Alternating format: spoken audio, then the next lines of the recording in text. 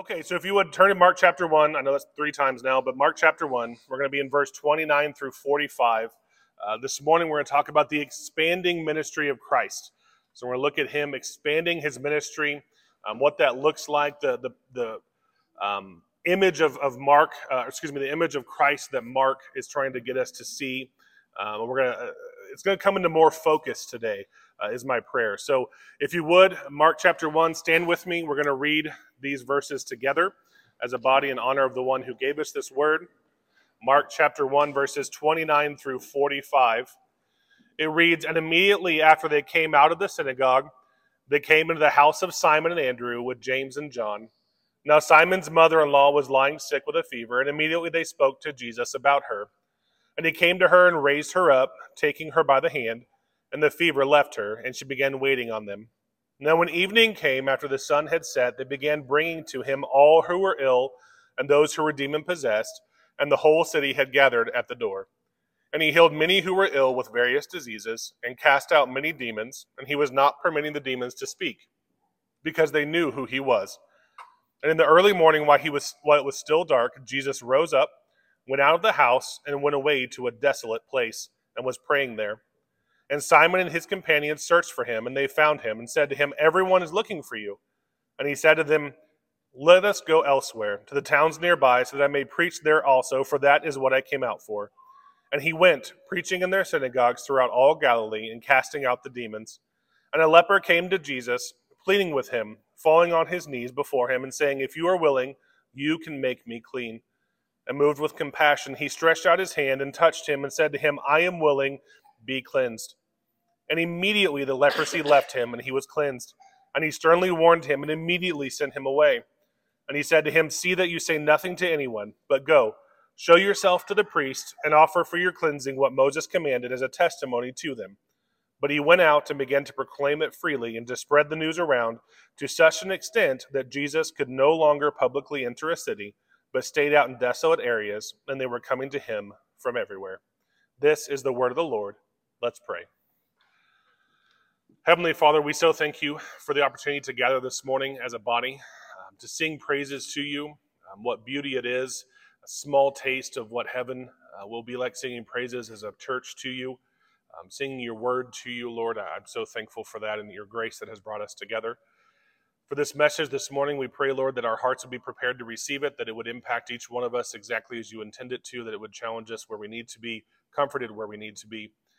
I pray, Lord, that you remove any distractions from me, any nerves, and I pray that your word would be preached clearly and that would be articulated so that everyone would understand, and that, Lord, you would just simply be glorified in all that's done here this morning. We love you and praise you in your holy name. Amen. You can be seated. All right, so in this particular text this morning, we're going to wrap up chapter 1 with a pretty hefty chunk, but really, in this flow of events, we're seeing a picture of Christ. Mark has designated or really drawn out a picture of Christ here, but there's so very few words. If you notice in Matthew, when you're flipping pages through Matthew, for example, the Gospel of Matthew, especially if you're a red letter Bible, you'll see a lot of red in Matthew, right? There's a lot of teaching of Jesus. But in Mark, there's very few red, but there's a lot of doing of Jesus. What did he do? What are his actions? And Mark takes Jesus' actions and paints a word picture around what those actions are to draw us into who Christ is. And so our prayer this morning, my hope is that we'll be able to see Christ more clearly this morning. And he's going to take us through several events quickly that happened. It's going to wrap up a 2-day period and then expand from Capernaum out to the surrounding villages. And really the image that I hope and pray will be seen today is going to round out in a couple different ways. So last week, we saw Jesus as Messiah Savior. Our theme for Mark is Jesus as the Messiah Savior, Warrior King, and there's several aspects of what we're going to see him in Mark. And so the last week we saw him as a Messiah Savior as he proclaimed in verse 15 the kingdom being at hand. And he said, repent, believe. So he's calling people to this repentance. This week, we're going to see him established as a warrior king and as a compassionate servant. So we're going to see more of a warrior king. We saw a taste of that last week. We're going to see the warrior king rounded out this week, and then we're going to see the compassionate servant that he is come to more clarity as well. So those are the three things, the three aspects of Christ's image that we get to see today, as it hopefully will become more clear as we go through this together this morning. There is a fly, so if you see me swatting, that's why. Point number one, healings. So point number one, we're going to be looking at verses 29 through 34. So we're going to look where Mark has healings first. So I'm going to read to you Mark chapter 1, verses 29 through 34 to begin. And immediately after they came out of the synagogue, they came into the house of Simon and Andrew with James and John. Now Simon's mother-in-law was lying sick with a fever, and immediately they spoke to Jesus about her. And he came to her and raised her up, taking her by the hand, and the fever left her, and she began waiting on them. Now when evening came, after the sun had set, they began bringing to him all who were ill, and those who were demon-possessed, and the whole city had gathered at the door. And he healed many who were ill with various diseases, and cast out many demons, and he was not permitting the demons to speak, because they knew who he was. So now we see that the four that Christ has just called, we talked about the disciples last week. Mark only records 4 here at this particular section of his gospel. And we see that these 4 men have been in the synagogue. He's taught with power. He's taught with complete authority. We remember from last week his authority has been established. And now they're done in the synagogue, and they're moving out of the synagogue into Peter's house. And I want to set the stage for you. I want hopefully to draw you to where that is in Capernaum. There's actually, what most would agree has been found is Peter's home itself. Actually in Capernaum, they've done archaeological digs. They found a home that is within stone's throw of the synagogue. And you have to remember they were only allowed to walk certain distances on the Sabbath. So if they were in the synagogue, they could only walk so far. So that means the house had to be within a certain distance of the synagogue. Anyway, they've done these archaeological digs, and they found what they believe is Peter's house based on Greek, Latin, Syriac, and Aramaic Christian writings throughout the plaster of the house. That would indicate at the very least it was a church, but most likely was Peter's house based on the size of it. And the way it looks is it's a very interpolar house. So in other words, there's a courtyard, or insular house, there's a courtyard in the middle of the house, and there would be 4 corridors that are attached in a big square roughly, and all the windows and doors open to the inside of the inside of the courtyard. And the only way to access the courtyard is a gated corridor that came from the street. So it had very little access to the street, so more of a private location. And so whenever they would go into these areas, the hub of the house, everything that happened in the house was out in the courtyard. The rooms were really just meant to be cooked in possibly or sleep, those kinds of things. So I hope in your mind's eye you can picture a large square room with a big courtyard. They've arrived, and now they're coming to him saying, hey, the mother-in-law of Peter is sick. And there's a few things that we want to understand with the idea of his mother-in-law living with him. There's a few things for us to walk away from a practical standpoint. Is number one, he's married. Peter was clearly married here, wouldn't have a mother-in-law. A second thing is if the mother-in-law is living with Peter, the husband of her daughter, it means that she's a widow. She would have been living with her husband had that been the case. So at this point, we know that Peter is married and is taking care of his widowed mother-in-law. And so arriving at the house here, they come in, and we get to see a glimpse into Jesus' ministry to what you would consider are the common people. Fishermen were not high dignitaries. They were actually at the bottom of the social class. This particular house probably was not, although functional, is probably not ornate. It wasn't built up very large or a lot of extra amenities of those days or anything like that. This was a common home that Jesus chose to stay in. And many people think that this is actually where Christ would have lived in Capernaum and based his ministry out of because of the size of the house and because of the base of ministry and his Peter being basically the head disciple, if you will. Many think that this is where Christ would have based his ministry out of. So when we look at him going to the mother-in-law, they all come to him and they say, hey, Peter's mom is sick. And notice that he came right to her and raised her up, taking her by the hand, and the fever left her, and she began waiting on them. There's a few things to notice. First of all, as completely different of the culture of that day, there's no incantations, there's no chants, there's no verbal communication from Mark's record. There's a slight verbal communication from Luke's perspective. If you look at Luke chapter 4 and verse 39 and the same record of this event, it says that he rebuked the fever. But here we are with Peter's mother-in-law having a fever. And the reason why they would have come to Jesus is fevers in that day were viewed as demonic oppression or discipline from God.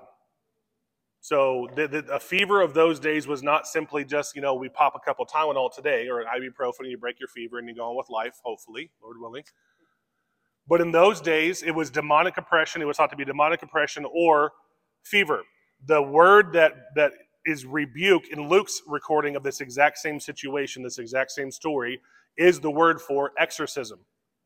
So there's this idea that Christ is rebuking or exorcising the demon that would have been within the mother-in-law. It's very hard to say whether it actually was demon possession or not. Just the words that's being used there by the writers, it does leave it open for interpretation that there could have been a demon in her. But the point that I want to make here is Christ still is exercising his authority over the demons for the common people. He's not focused on the rich. He's not focused on the wealthy. He did not come to be seen, but he came to serve. He did not come to wave a flag of here I am, but he came to hide his identity to complete his mission. And we're going to see more about that as we go forward. But we want to understand that Christ's authority is being exercised for the common person. This is a very low-key, no-nonsense, no fanfare miracle. And what does she immediately do? She immediately begins waiting on them. Now, there's a couple of things about this text as far as acting in service or waiting on them. This particular verse, I've heard it preached this way myself, at least read articles on it as well. And this particular verse has been ripped, kicking and screaming out of context to say that women are to be a subservient servant role. This proves it. The second she felt better, she took her rightful role of serving everyone in the house. That is not at all what the text is saying. Okay? I want to make sure I'm very clear about that. There is not a degraded service here. And the reason we know that Mark is not portraying a degraded servant's mindset is the same word in the original language that is used for serve here is the same word that is used to describe angels serving Christ. And it is the exact same word and context of Christ himself, describing Christ himself later when it says that Jesus did not come to be served, but to serve.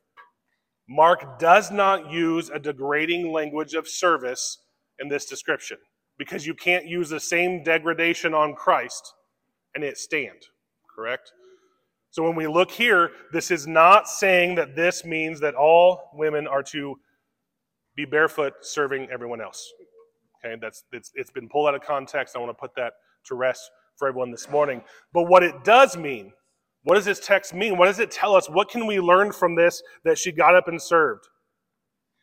This is a prime example that those who come in contact with the great servant cannot help but serve. Those who are truly converted, those who are truly touched by Christ, those who are healed. She was healed from her physical illness, set free from what we think is spiritual oppression, and she immediately served those around her. That wasn't her responsibility. Remember, this isn't her house. And so as we as believers, we as those who are converted, the earmark of those who are truly followers of Christ is to serve. You see it not only here, but you see it throughout the Gospels. Everyone that comes in contact with Christ, truly comes in contact, has a change of who they are. And they serve as their leader serves. And now this beautiful miracle has happened. And in a small town, even though they didn't have Facebook, the news spread. right? Anybody lived in a small town for a lot? I mean, we were in one, right? Anybody ever grow up in a small town? Like, everybody knows everything. If you have a flat tire at the gas station, by that afternoon, everybody's asking you how your flat tire is, right? You guys know what I'm talking about? Okay, so the news spread.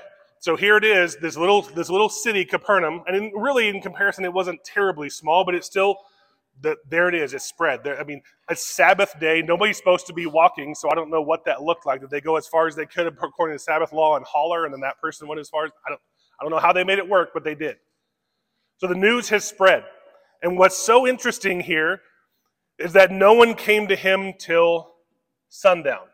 Anybody know why they didn't come to him till sundown? The Sabbath. So Sabbath for the Jew goes from Friday night at sunset to Saturday night at sunset. So we know in context of the timeline that we have that they went to the synagogue in Capernaum at sunset on Friday night. They likely went to Peter's house right after the synagogue that night, stayed the night, healed, stayed the night. The word spread all during the day on Saturday, but nobody could walk. They're not going to break the Sabbath law, healings or not. And so they couldn't break the Sabbath law, so as soon as it was dark on Saturday, here they came. And so the Sabbath is over now, and here they come. And they're lining up at the front door, and it says the whole community is there. The whole city is there. So in verse 33, the whole city had gathered at the door. Verse 34, and he healed many who were ill with various diseases and cast out many demons, and he was not permitting the demons to speak because they knew who he was. Plug that in the back of your mind, put that in your pocket. We want to talk about the secrecy here in just a few moments. Verse 35 continues on. We'll look at that in just a moment. So when we look at the healings that he did, when it says the whole community here, the entire city was gathered at the door, and it says he healed many who were ill with various diseases. Now, in our English rendering of this original language, it makes it sound like Jesus picked and chose who he would heal at the door.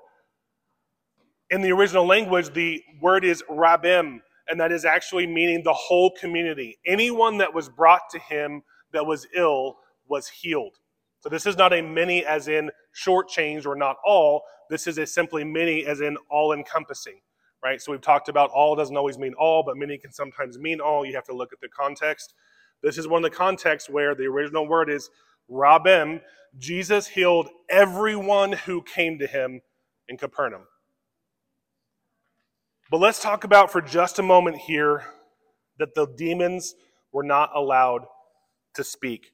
So as we've already discovered, not even all the way through the first chapter of Mark is extremely good and just very skilled at using word pictures and giving us so much detail and so little in just very concise language. We're here, what he's talking about here, what he's referencing are places like Zechariah 13:2. He is wanting to show us several things. There's three things that I have determined that Mark is trying to show us. First, he's trying to show us the authority. We discussed that last week.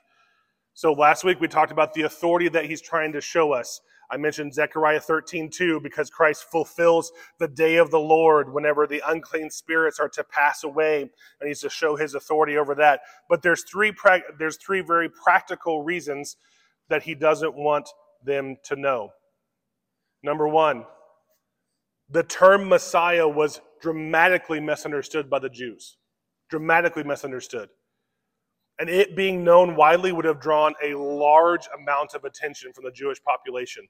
If you recall and know of the culture of that time, the Jews thought the Messiah was coming in to overthrow the Romans. He was going to raise up a Jewish army, and they were going to boot the Romans out, and they were going to finally establish the throne of David again, and they were going to rule other nations forever. Does that sound like something the Romans were going to let go unnoticed? If suddenly all the Jews said, the Messiah is here, and they start picking up swords and running to him, that's probably going to cause a stir. Secondly, this is a typological fulfillment of the suffering servant of Isaiah. We've looked at Isaiah a couple different times as we've begun to hone out and carve out the image that Mark is showing us. If you look at Isaiah chapter 49, verses 1 through 6, I'll read that for us, but it's Isaiah chapter 49, verses 1 through 6. You're welcome to turn there if you'd like. But this is going to be right in the midst of the suffering servant chapters of Isaiah, when the prophet is explaining to us precisely who the Messiah is and what he will embody while he's here from one aspect. It reads, "Listen to me, O coastlands, and pay attention, you peoples from afar. Yahweh called me from the womb. From the body of my mother, he made my name to be remembered. He has set my mouth like a sharp sword. In the shadow of his hand, he has concealed me. And he has also set me as a select arrow. He has hidden me in his quiver. He said to me, you are my servant, Israel, in whom I will show forth my beautiful glory. But I said, I have toiled in vain. I have spent my might for nothing in vanity. Yet surely the justice due to me is with Yahweh, and my reward with my God. So now says Yahweh, who formed me from the womb to be his servant, to return Jacob back to him, so that Israel might be gathered to him. For I am glorified in the sight of Yahweh, and my God is my strength. He says, it is too small a thing that you should be my servant, to raise up the tribes of Jacob, and to cause the preserved ones of Israel to return. I will also give you as a light of the nations, so that my salvation may reach to the end of the earth.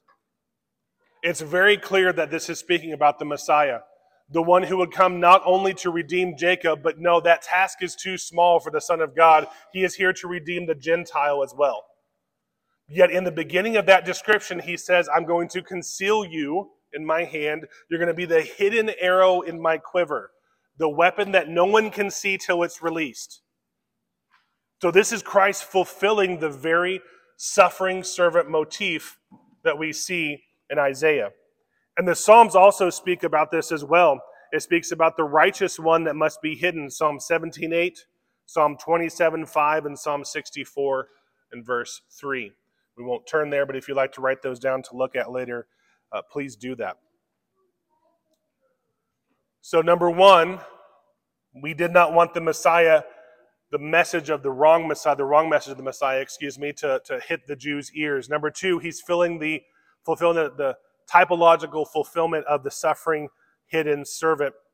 Number three, he's ensuring that the full combination of himself is seen on the cross and after. The miracles that he performed is not the reason he was here. It was a byproduct, yes. It was a blessing to those who were sick, yes. Was it used to show the power of God? Absolutely. But his primary task was not miracles. I'm going to talk about that more shortly, but that is not why he came. He came to be the one on the cross, to be the sacrificial lamb, to be the one that fulfilled the Passover, to be the one who fulfilled all of those prophecies as the true Messiah who would redeem his people once and for all for eternity. He did not want anyone to know who he was until the cross and after who he fully and truly was, till he had completed that mission.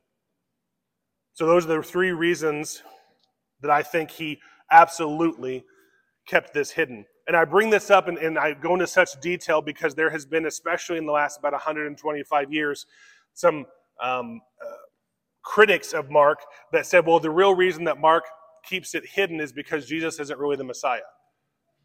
And that Jesus was just a really good teacher, but the reason he didn't want people to get the idea that he wasn't the Messiah and kept it hidden is because he wasn't really God, and they've went on this. So I want to make sure and solidify in your mind there is very good reason for Christ to keep this secret, because Mark has more secrecy of the Messiah, the Messiahship of Christ, than any other gospel. So we're going to see that over and over again. So let's have a good foundation of that. Now, as we've broken down this first section of our text, there's a couple things to apply. The first being, those who have been delivered from sin and death ought to respond in service to Christ and to his body. And no different than the mother-in-law of Peter immediately served those around her. She was healed. She was impacted. It was impacted in such a way that she immediately turned and served those around her. This is a natural response to such a delivery. It's a natural response. So, believer, I would ask, is that a natural response for you? Is that the natural response for the Savior who has saved you, the servant who served while he was here? Do you have that response? Secondly, if Christ served, not only should we serve simply because he saved us, but if the one who saved us served and washed people's feet, if the one who saved us came and was the secret servant, the suffering servant that was fulfilled, how dare we think that we have no less task than what he had? Let us be like our Savior and serve those around us. Number 2, solace. So first we've seen healings. So in the expanding ministry, we've seen healings, and now we're going to look at solace. Christ is going to seek solace with the Father. Let's review, if I can point you back to Mark chapter 1, let's review verses 35 through 39. And in the early morning, while it was still dark, Jesus rose up, went out of the house, and went away to a desolate place and was praying there. And Simon and his companions searched for him, and they found him and said to him, "Everyone is looking for you."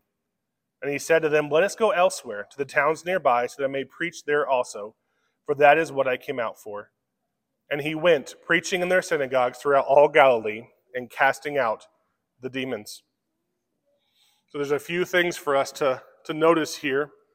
First, Christ, early in the morning, sought the Father. But it's interesting here, the wording that is used for where he went. In verse 35, it says, "In the early morning, while it was still dark, Jesus went up, went out of the house, and went away to a desolate place." This idea of desolate place, the wording here is the same wording that is used for wilderness, for where John was preaching. It's the same word for wilderness, where Christ was tempted. And what's interesting is, in Capernaum, where they are on the lake, there is no desolate places physically from a landscape perspective, because it's extremely fertile land. The fields were grown 10 out of 12 months a year. So the terminology here, if you guys remember back when we talked about the wilderness of John the Baptist, and especially the wilderness of his temptation, it was more of a metaphorical wilderness fulfillment of what Israel went through, right? He was in the wilderness. He was in the time of repentance. He was in the time of growing with the Father, when the Father, just as the Father led Israel in the Old Testament, so Christ was in the wilderness as the true Israel. So he's seeking this solace, this place of one-on-one time with the Father. And there are 3 times in Mark that this is recorded that Christ goes and does this. 3 different times.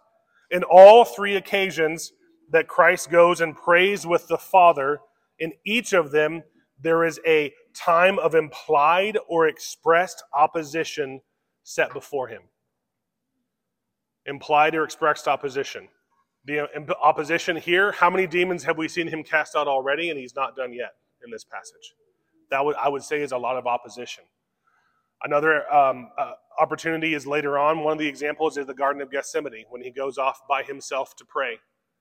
The third is the feeding of the 5,000 in Mark, when there's intense opposition to him. And what we see this, what we draw from this usage of Mark showing in the actions of Christ, this is telling us that Christ himself depended on the Father. That he sought solace in the Father. It's been said that he is the Son, one in being with the Father, and the servant, one in purpose with his will. Jesus had his motivation to fulfill his mission come from the Father himself. This is a prime example of us seeking the face of our Father just the same as the Son sought the face of the Father.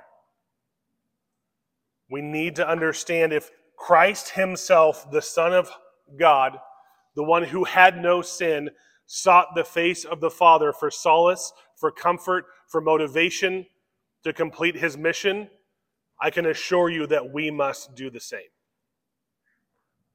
Our hearts and minds set on the Father, seeking solace with him, the one-on-one time with him.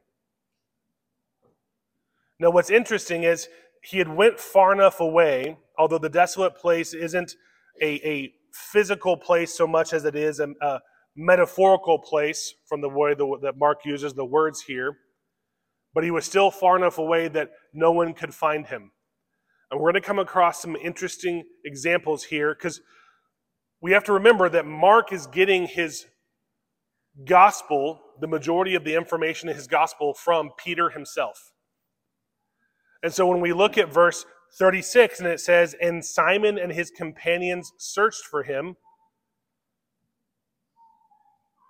Peter is saying, I was the leader of the ones who went to search for him. For example, Luke, when he records this same situation, he just says, the people. He doesn't specify Peter.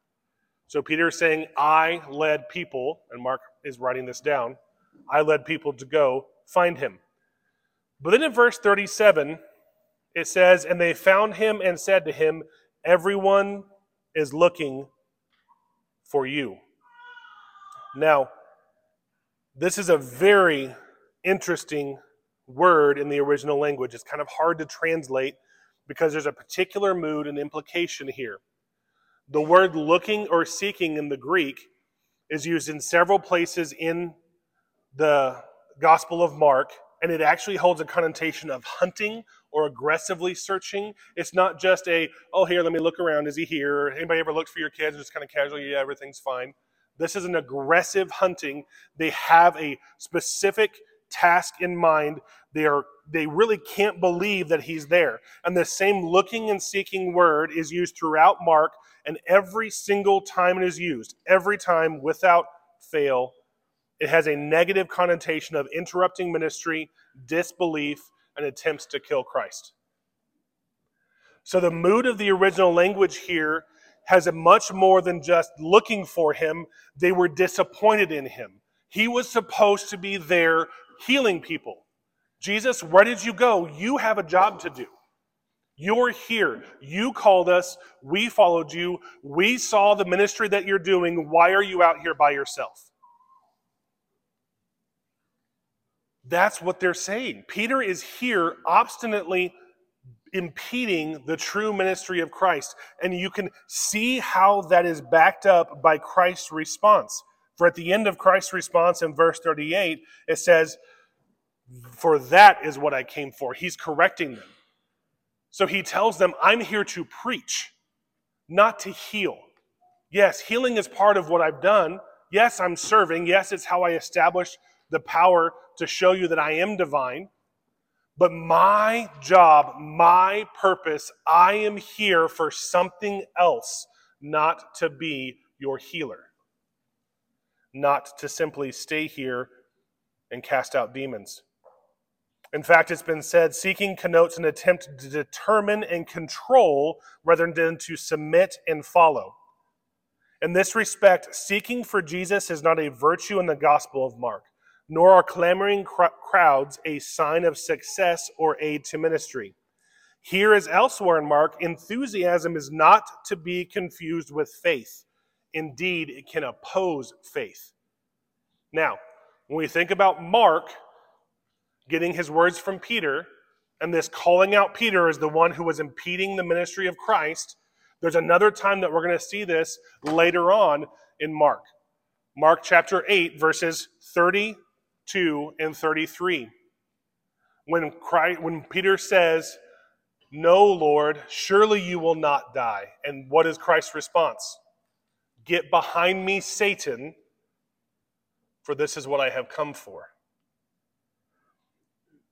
It's almost as though when Peter, at the end of his life, was looking back and remembering these things that he's telling Mark, went, man, I was dumb. Right? Anybody in here old enough? I'm old enough now, so I'm sure there's others who are old enough now to look back in your life and go, That was really dumb. Josh impeded the work of Christ. That was just not wise. Anybody else in here feel this besides me? Can I get some hand? Okay, good. And so Peter, in reiterating this to Mark, you can almost feel his shame, his chagrin, right? He's looking back and going, yep, that was me. I tried to control Christ. Yep, that was me. Peter's the one that came in and said, no, Christ, you're not going to fulfill the ultimate destiny you came here to do. I won't allow that. And Jesus literally, you can almost hear him telling Mark, Jesus literally had to call me Satan. Right? And Mark's writing all this down, probably laughing. Okay? So when we think about this, impeding the will of God, impeding the mission of Christ, how often do we do that? How often do we seek Christ to control him? Do you know how many times I've seen plans laid out by good-natured people who really strive, they want to do things for God, they really do, but they plan all these things, and then they say things or post things, we're just praying that God shows up. How many times is that our mentality?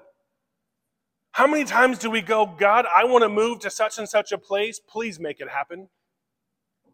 When in reality, that may not be what we're supposed to do. Do we seek Christ to try to control him, or do we rely on the Father as Christ did? Do you see the positions juxtaposed there? How Mark is showing Christ sought the Father's will in solace to do what he wanted to do, and Peter here is in his excitement going, Christ, why aren't you doing what you're supposed to be doing? And Christ, ever gentle and ever loving, at least in this situation, says, that's not what I'm here to do. That's not what I'm here to do. That's not the plan. That's not the mission. Let's go to other places and complete the mission. So that's the application I want us to think about. Let us seek the Father in fellowship, in that focusing on his will, not ours. We are seeking to follow, not seeking to control. Think about your relationship with Christ. Are you seeking to follow, or are you seeking to control? Because there is a vast difference. Which line will you go down? Are we disciples in opposition like Peter? Are we disciples in submission like Christ? Something we should consider. Number 3, compassion. Verses 40 to 45. It'll wrap up our text this morning. So far we've seen the healings. We've seen the solace of Christ and the juxtapositioned, opposed natures of the two people there. Now, Mark is going to show us the compassion of Christ. Verse 40 to 45 reads, and a leper came to Jesus, pleading with him and falling on his knees before him and saying, if you are willing, you can make me clean. And moved with compassion, he stretched out his hand and touched him and said to him, I am willing, be cleansed. And immediately the leprosy left him and he was cleansed. And he sternly warned him and immediately sent him away and said to him, see that you say nothing to anyone, but go, show yourself to the priest and offer for your cleansing what Moses commanded as a testimony to them. But he went out and began to proclaim it freely and to spread the news around to such an extent that Jesus could no longer publicly enter a city, but stayed out in desolate areas, and they were coming to him from everywhere. Now, we've moved on from Capernaum. Verse 40 is a shift. He's now going out to other places. And verse 39 gives us an idea of his mindset now towards the Jewish people. If you notice in verse 39, it says he was preaching in their synagogues. Throughout the rest of Mark, anytime he references any synagogue, it is always their synagogues. It is always their religious leaders. It's always confrontation with the scribes. Mark is making it very clear that it's a difference now than when he first went to the synagogue in Capernaum. And so now he's going out, and there's a leper that came to Jesus. And I want to paint another visual picture for you. I hope to draw you in here, because the fact that this leper came to Jesus in a town is wildly inappropriate in that day and time. Wildly inappropriate. So let me set the stage of a couple things for you. First of all, leprosy was considered, especially by the Jews and rabbinic writings and those kinds of things, to be equal to death. You were basically a dead man walking. They considered it the same level of power it would take to to raise someone from the dead is the same amount of power it would take to heal someone from leprosy. In fact, Leviticus 13, 45 through 46 will give us some details about how they were to act, but then there's entire sections of Leviticus chapter 14 and surrounding that give extreme detail on exactly how the priests were to handle leprosy. It's a big deal. Basically what I'm saying is it's a big deal. And if we look at the writings around the area of Capernaum and around the places of that area, both scripturally and Jewish writings and those kinds of things, leprosy was extremely hot at the time that Christ. It was a hot spot for leprosy right at that particular time. So there was a lot of lepers.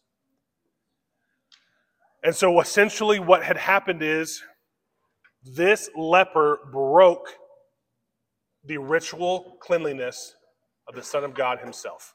Now, how did he do that? Well, back in Leviticus chapter 13, verses 45 and 46, it reads, "As for the leper who has the infection, his clothes shall be torn," so he was to wear torn clothes. "The hair of his head shall be uncovered," so he could not wear a head covering, which is traditional Jewish male garb. "And he shall cover his mustache," which was absolutely unheard of. You did not cover your facial hair. It was a sign of Jewish masculinity. So you had to wear a face covering. "And you had to call out, 'Unclean, unclean,' everywhere you went. He shall remain unclean all the days during which he has the infection. He is unclean. He shall live alone. His place of habitation shall be outside the camp." And that was back in Levitical law. Okay, rabbinic writings changed it a little bit and softened it just a little bit and said that because we no longer have the tents and the tabernacle and we don't move around in camp, you have to live outside the city, but you can at least come into the city. But you have to stay 50 paces from any person. You still have to wear all the garb, and you still have to yell, "Unclean, unclean." And if you get too close, it is legally allowed for anyone to stone you that they want to until you're out of range. Don't get too close to people. So lepers were victims of far more than the disease itself, historian wrote. The disease robbed them of their health, and the sentence imposed on them as a consequence robbed them of their name, occupation, habits, family and fellowship, and worshiping community. They were completely ostracized. And so this leper has heard about this man that can heal.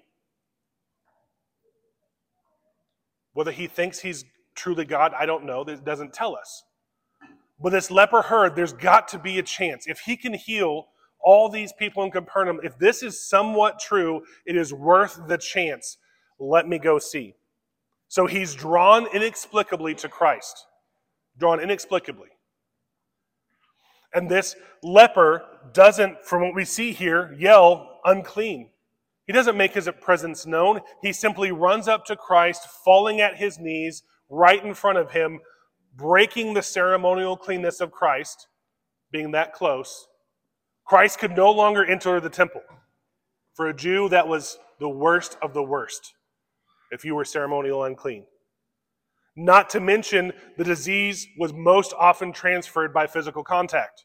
So not only has he made him unclean from a spiritual perspective, he has now potentially given him the very disease that is a death sentence to every person that lived during that time. This was a big deal. As everyone see it in your mind's eye, the gasps of the crowd around him. And yet, in verse 41, it says, "And moved with compassion." Moved with compassion. We studied in Sunday school just last week that compassion is the root of mercy. Mercy, when you look at someone, is they don't deserve to receive what they're receiving. You have mercy on someone when you want to help them out of a situation, when you empathize with them. The emotion of the original language is so strong that it can be almost interpreted as anger coupled with compassion. It's this idea that I can't believe sin has caused this person to have this disease. It's this angered compassion. He's angry because the suffering of this individual. Their English is the language we speak, but it is subpar when it's compared to Greek. It's just, you can't have the mood, you can't have the emotion carried with it. The emotion here is, I can't believe you're having to deal with this. I hate that this is what you're having to go through. Anybody ever felt that for your kids? The mercy of having the flu or chicken pox or anything like that, and you just feel helpless. You can't help your children. Or maybe perhaps your spouse.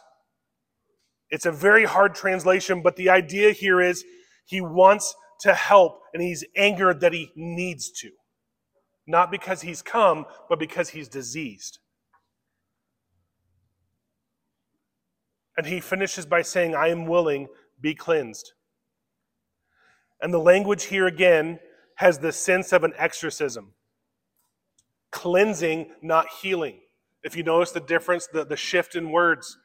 Before he was healing every person that was brought to him. But with leprosy, it wasn't simply healing. You had to be cleansed. It had to be removed from you as though it were being exorcised. And so Christ is here. He's being moved with empathy. He's being moved with mercy and compassion. He's angry that this image bearer of God has to deal with the consequences of sin. And yet, he heals him anyway. He's moved with compassion and he heals him. And the healing is complete. It's immediate. The cleansing is done.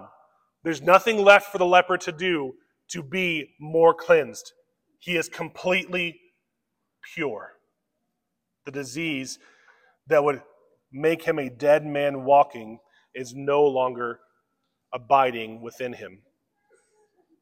And then verse 44, to prove to those around him that he still respected the law of Moses, that he was not here to replace the law, but to fulfill it, as we know from other passages. He says in verse 44, see that you say nothing to anyone, so his secrecy is still there, but go, show yourself to the priest, and offer for your cleansing what Moses commanded as a testimony to them. And he commanded to do it with such fervor that the language of the Greek here is that he snorted the command. In other words, the same language that's the root word for anger in the Greek is how he commanded him. Don't say anything. It's a direct command. There is no beating around the bush. It's not a suggestion. He is giving the leper a command. Go and do this. And yet, this man who was just healed, who was drawn to Jesus by something he didn't probably understand, he just heard of someone that might be able to heal him. He knew of his sorry state. He identified himself as a dead man walking, and yet he went to Christ anyway, and Christ showed compassion and healed him, and he can't obey the first command. The first command. We don't know whether he obeyed the second one, but we know for sure he didn't obey the first one. Because in verse 45 it says, he went out and began to proclaim it freely and to spread the news around to such an extent that Jesus could no longer publicly enter a city, but stayed out in desolate areas, and they were coming to him from everywhere. And so now we see the very Son of God who showed compassion on a dead man walking, who healed him whenever he broke every regulation, whenever he didn't honor him as who he should have honored him as, came to him and said, I'm a dead man walking, but I know you. You can heal me if you will. And he couldn't obey one command. Now I want to apply this. We sinners are drawn to Christ because of the Spirit. We don't know why, but he shows us that we are dead men walking. The Spirit says you are dead man walking, and the only one that can do anything about this is that man standing over there. and we are drawn to him out of something we don't understand, and we fall at our knees as dead men and women walking, making him unclean by our very presence. And he looks at us with compassion, and he reaches out and touches us when we are unclean, and he says, I am willing, be clean. And yet, what he commands us, we can't do.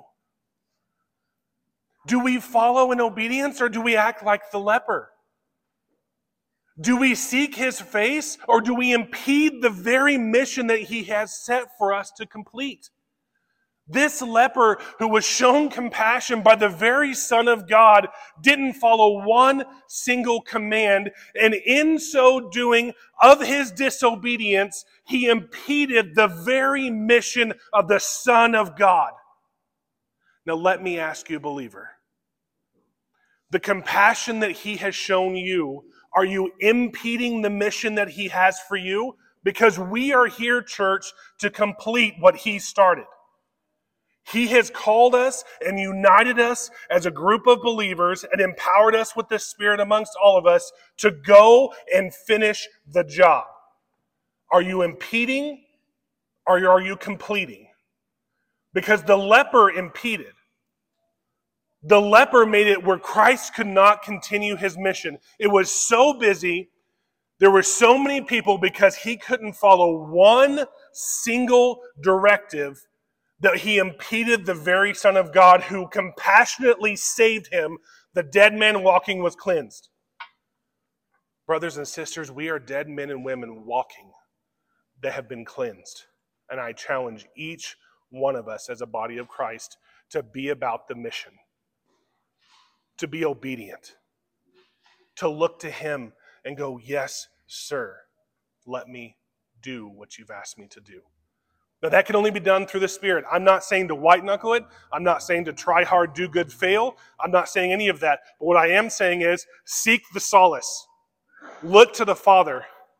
Don't be like Peter and try to make him control things, seeking to control instead of seeking to obey. Don't be like the leper. Fall at your feet, yes. Fall at his feet on your knees, yes. Show your humility. Show the need for him, and understand that because he's willing, we are cleansed, but then go and obey. Don't go and disobey. Because he wasn't repulsed by our filth. He had compassion. He took our uncleanness. He became sin when he knew no sin. That's what he did for us. That's the motivation for how we live. That's what changes us. Let us rest in what he's done and obey and do what he's asked us to do. So as I get ready to conclude, I want us to think about what we've learned today in Christ's ministry expanding. We have seen the clarity with which Mark is starting. Anybody see Christ's figure in more clarity now through Mark than when we started? Mark it's almost like a camera lens being zoomed in, and you're kind of playing with it and you're starting to get a better picture. So I pray that that's what you're seeing. You're starting to see it come into focus. But now we've seen the first 2 days of his public ministry and beginning to spread out and expand, that his authority, coupled with his compassion, coupled with his warrior spirit, has come to do a specific thing given to him by the Father, and he will complete it. And I pray that you walk away from today's message understanding the compassion of Christ that he had towards you. Because the same kind of compassion that he had for that leper is the same kind of compassion that he has for every believer in this room. That our filth did not repulse him, that our uncleanness did not keep us away from him, because he gave himself so that he could purify us and take that uncleanness upon himself. Remember that, because that's the motivation for how our lives are lived going forward. That's who we are now. We are no longer dead men and women walking. Let's pray. Dear Heavenly Father, We glorify you and thank you for your compassion. We glorify and thank you for the expanding ministry that we've seen as the beautiful picture and motif of the suffering servants becoming more clear, Lord. It's an amazing, amazing privilege to be able to look back and see the Son of God and what he did on this earth. I pray that each one of us would be impacted by the compassion that we see in this message, understanding that the compassion from this text is the same compassion and mercy that he displayed to us, and that we would live our lives in accordance to that mercy. We love you and praise you in your holy name. Amen.